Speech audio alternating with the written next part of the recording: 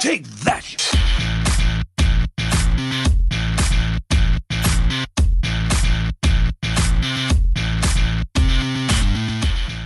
Welcome to Hunting Humbug 101 with me, Theo Clark. This is an original episode that was recorded with my father, Jeff Clark. It's on moving the goalposts and red herrings.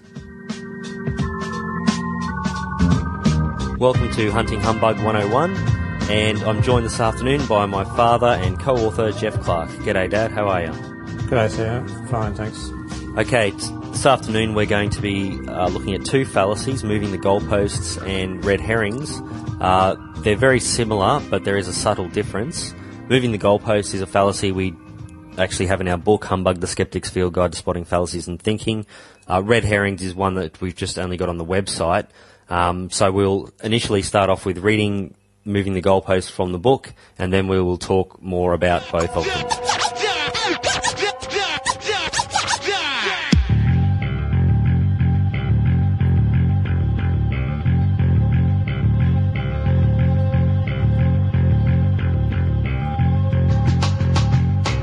Okay, moving the goalposts, the other terms we had for that in the book, shifting sands, raising the bar, which is a common expression, and running for cover. And we describe moving the goalpost this way: the advocate changes the nature of the discussion by seeking to make the opponent tackle a more difficult version of the topic. The topic that was originally under discussion is recast, and the new version favours the advocate. This tactic is often used when the backpedalling advocate feels that he or she is about to lose the argument. With the goalposts in their original position, the opponent would score, but with the post moved, the opponent's shot is now off target. Examples. Number 1. Belladonna claims that Sybil Antwhisper, her roommate, is not sharing the housework equitably.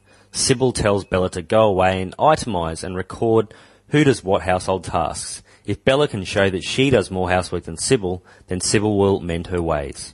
A week passes and Bella shows Sybil clear evidence that Sybil does not pull her weight around the house. Sybil, the advocate, responds, "That's all very well, but I have more work and study commitments than you do. You should do more housework than me. It's the total work of all kinds that matters, not just housework." And the second example we have in the book, 3 weeks out from the state election, the Premier and Leader of the Opposition are taking part in a televised debate. The issue in contention is the running of public hospitals under the current government. The Leader of the Opposition, Ken Oath, is making his point. Under your government, the average waiting times in emergency rooms is 4 hours. Now that's just not good enough. The Premier, Philip Inheck, replies, "I agree. 4 hours is clearly not good enough. That's what it was before we came into office. Under my government, the waiting time has actually been reduced from 4 to 2 hours. Ken responds, "Well, that's not the real issue anyway. It's waiting times for operations." Comment. In the first example, the implied agreement between Bella and Sybil at the outset was that the amount of housework done by both parties should be about the same. When Sybil was confronted by the evidence, however, she quickly and unilaterally changed the terms of the debate. She did this because the evidence was against her version of events, and she was about to lose the argument on the issue as originally defined. Whether or not it is morally right to count all forms of work when assessing household contributions is not the issue here. The issue here is that the ducking and weaving advocate, Sybil, is seeking to change the terms of the dispute to avoid a defeat on the original issue in contention. In this situation, and if Bella is a sceptic and critical thinker, she would point out that Sybil was attempting to move the goalposts. She would insist that they resolve the original question as agreed, and that any further discussion or extension of the issue would have to be considered separately. If the issue had originally been defined as total work rather than housework, then Sybil would have a point. As it is, her argument is weak and ethically suspect. In the second example, Ken realises that he had initially used an out-of-date information which did not support his case. Instead of acknowledging this, he attempts to change the focus of their discussion on public hospitals from emergency rooms, waiting times, to waiting times for operations. Philip would be well advised to point this shift in focus out and say that he is more than happy to discuss this new issue, which is the waiting times for operations, once the first issue has been resolved. Moving the goalposts can be avoided if both parties agree at the outset to clearly define the parameters of the discussion. Time spent doing this is time well spent. Otherwise, discussions can become misdirected, frustrating and pointless. And now I'll read out an example of red herrings. A red herring is when the advocate deliberately introduces an irrelevant topic into a discussion or debate in order to divert attention away from the topic under consideration.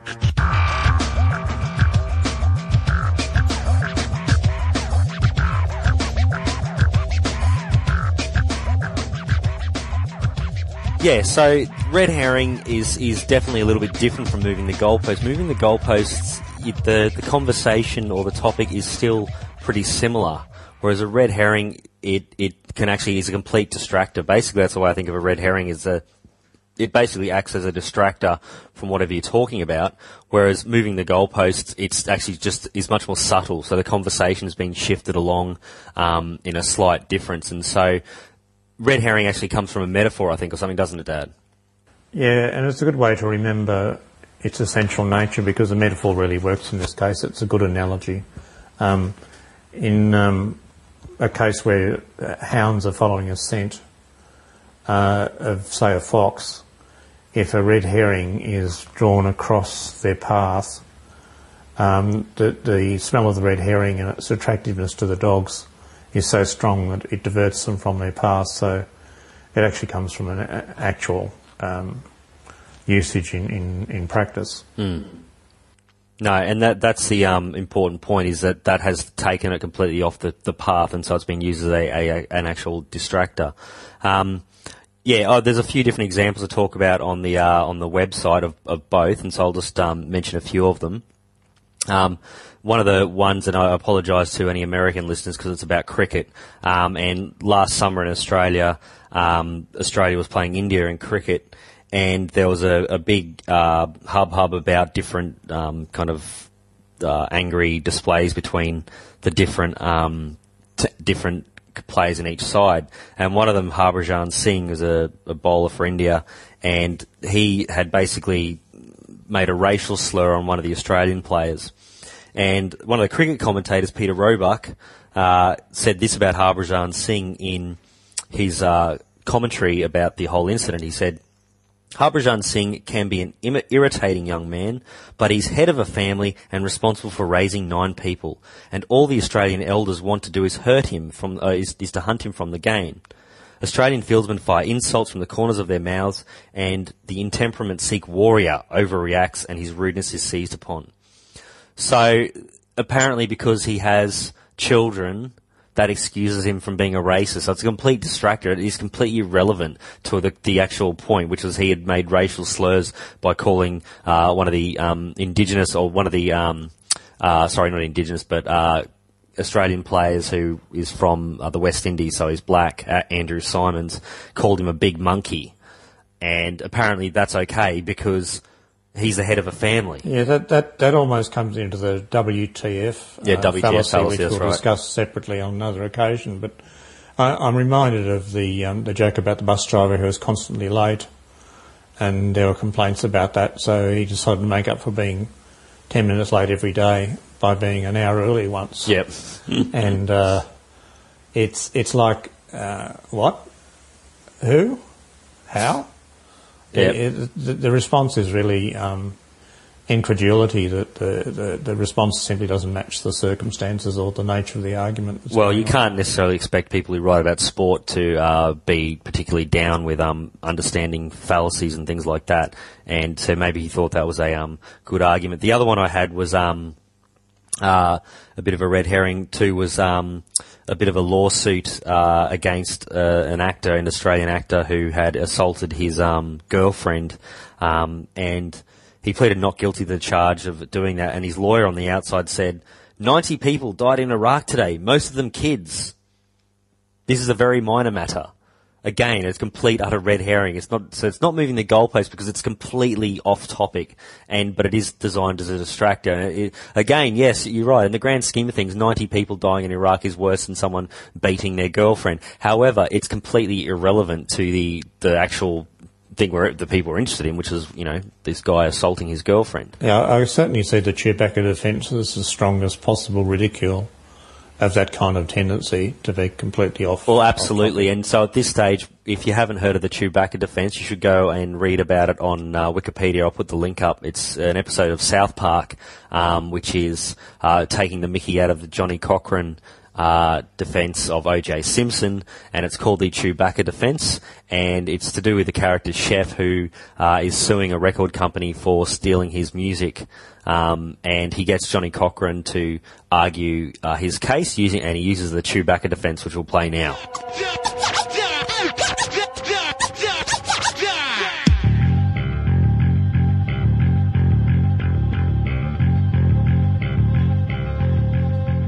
Ladies and gentlemen of the supposed jury, Chef's attorney would certainly want you to believe that his client wrote Stinky Britches 10 years ago. And they make a good case. Hell, I almost felt pity myself. But ladies and gentlemen of this supposed jury, I have one final thing I want you to consider. Ladies and gentlemen, this is Chewbacca. Chewbacca is a Wookiee from the planet Kashyyyk. But Chewbacca lives on the planet Endor. Now think about that. That does not make sense. Damn it. What? He's using the Chewbacca defense. Why would a Wookiee, an 8-foot-tall Wookiee, want to live on Endor with a bunch of 2-foot-tall Ewoks? That does not make sense. But more importantly, you have to ask yourself, what does this have to do with this case? Nothing. Ladies and gentlemen, it has nothing to do with this case. It does not make sense. Look at me. I'm a lawyer defending a major record company, and I'm talking about Chewbacca. Does that make sense? Ladies and gentlemen, I am not making any sense. None of this makes sense. And so you have to remember, when you're in that jury room deliberating and conjugating the Emancipation Proclamation, does it make sense? No. Ladies and gentlemen of this supposed jury, it does not make sense. If Chewbacca lives on Endor, you must acquit. The defense rests.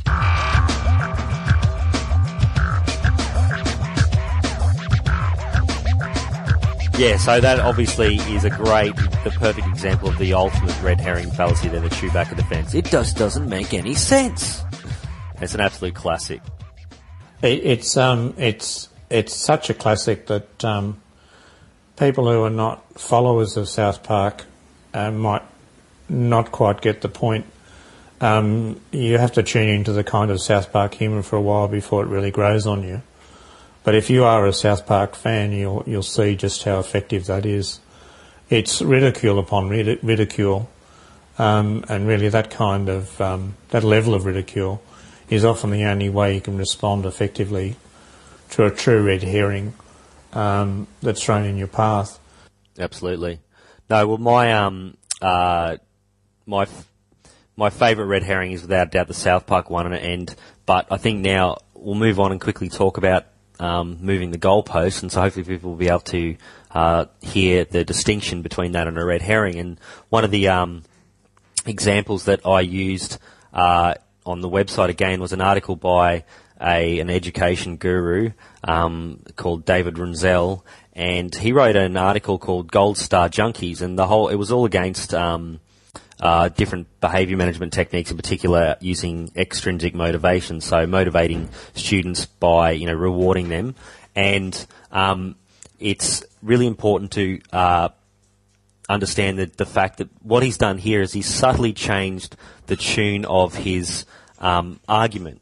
So the initial article starts off with him talking about the fact that, well, I'll read it out. He says, "And so I came to believe that rewards and punishments devised by parents and school officials had more to do with adult chest beating than true efficacy." So we'll note there, of course, he's also impugning motives. "My insights, I later discovered, were hardly original. A near consensus on the limits of extrinsic motivation had emerged from the scholarly research done in the 1970s and 80s. Rewards and punishments are not only ineffective at motivating students and adults, for that matter, they are in fact counterproductive." And so it's not my purview to talk about whether that's valid or not. The point is, by the end of his article, he's actually moved on to kind of redefine what he actually meant. And so he's changed his position, he's moved the goalpost. And so, as it says at the end of his article, he says, of course, if systems of rewards and punishments are really as bad as some assert, and so all of a sudden it's not him anymore, they would have been swept from the classroom years ago. The fact that so many teachers deploy them points to more inherent value. Even many of researchers critical of rewards are reluctant to condemn them unconditionally. So he's now changed his tune, and so he's shifted the goalpost. Given the fact that the whole article is actually called Gold Star Junkies, the way he's set up that article as if rewards are bad, but by the end of it, he has changed his tune a little bit. And I of course don't want to force people to have to stick with their original argument. They should be allowed to change their tune. But the fact that he set that up as a bit of a straw man in the first place, that this is what he's arguing against, and then by the end of the article he goes, well, actually, that's not what I really mean this. And so he's subtly shifted the goalposts of his argument to try and make him look right the whole way through. The other thing about that argument too, Theo, is that you can see elements of other fallacies overlapping with the moving of goalposts, and this is important for people to realise if they're looking sceptically at any argument, that often there's a multitude of fallacies. Some are more central than others, but even within that particular article and that particular approach, you can see elements of, for example, a straw man or false positioning, where he's describing a theoretical opponent in much more extreme terms than that opponent would actually take. And there's also the black and white sort of fallacy that it's got to be all or nothing. There's also elements of that there. So when we're talking about fallacies and we have the gotcha experience where you would identify a fallacy, don't worry about the fact that you can see other elements of other fallacies in there, because often a simple statement, even a phrase or a sentence, can contain in its structure either two complete fallacies or two complete fallacies plus elements of a third. So it just informs our discussion. We don't have to really make the claim that at any point is a particular fallacy or another particular fallacy. Yeah. No, well, the fallacies, the whole point of it is to give you the framework within which you can discuss why someone is full of it.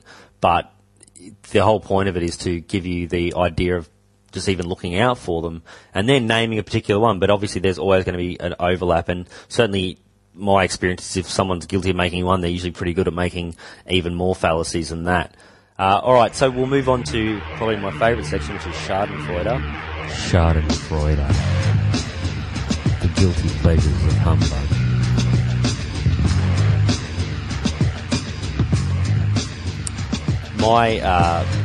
One of my favourite red herrings that I like to do, I suppose you might call it a red herring, is if I want a particular viewpoint to come across or to get my way with say, colleagues or people that I'm trying to work with, what I'll actually do is put a deliberate red herring in there in the first place, which they can argue against, one that I had never intended to win the argument with, but to make them feel like they've won that point with me and make them feel like they've contributed. And so I deliberately put in, go to one ridiculous extreme in some particular point of view, and then they can argue against it and feel special that they won that debate. And in matter of fact, I had already planned from the very outset to never be that extreme. And I don't want to give specific examples because I don't want to give it away to any people I might work with. But that's certainly one of the things that you can deliberately use a red herring to make people spot it and then make them feel like they've contributed or they've won even with you, but that was what you'd intended in the first place. You need to make sure you tell other people that, otherwise they'll think you're just doing a bit of a post hoc retrodictive fallacy. But the point is that you can actually use them deliberately to end up with the actual knowing you'll get caught out, but using it deliberately anyway. The other thing, Theo, I'm just smiling here, is I remember the many times I've said when I look like losing an argument, I've said incredulously to the other person, "Are you saying that you didn't spot the red herring that I deliberately put in there?" And implying and this, one. And this implies there was one when there wasn't. Also, the other one I use frequently is, I surely used. You don't think I was serious. I was being ironic. And then they have to backtrack and think about the argument and work out what's I think going my on. favourite one of yours is that you say that's definitely a red herring is that really doesn't surprise me at all. If you just throw that in there into a conversation. Yeah, it doesn't really surprise me to hear you say that really at all, or knowing you, it doesn't surprise me that you would say that. And just leave it at that. And just leave it at that. Yeah, it's like when someone gets a haircut, I don't ever compliment them on the haircut, I just say to them, wow, you got a haircut. And just leave it at that. Leave them guessing as to what I actually think of it. Yes. Yeah, no, and the point of that is too, again, with these kinds of things, it's generally not, I don't have a problem with using that kind of rhetoric in terms of just a bit of fun, but it's not when you're after just trying to get to the truth of a matter. And when you're trying to get to the truth of a matter, that's a different that's a different situation where you then shouldn't, use fallacies and so on, because you're actually interested in finding out, what is or isn't so. But any of those cases, normally it's just a matter of having a bit of an intellectual duel with somebody, which is just a bit of good fun. Okay, so that was red herrings and moving the goalposts, and next week we'll be back to look at other fallacies. We'll probably look at false dichotomies and false dilemmas next week. So until then, you've been listening to Hunting Humbug 101. Don't forget you can subscribe through iTunes or another RSS feed and write us a review or send us an email. You can look up the contact for us on the website www.humbughunting.net. So that was the original episode recorded with my father Jeff. I'll be back in a fortnight with a new episode. Thanks for listening.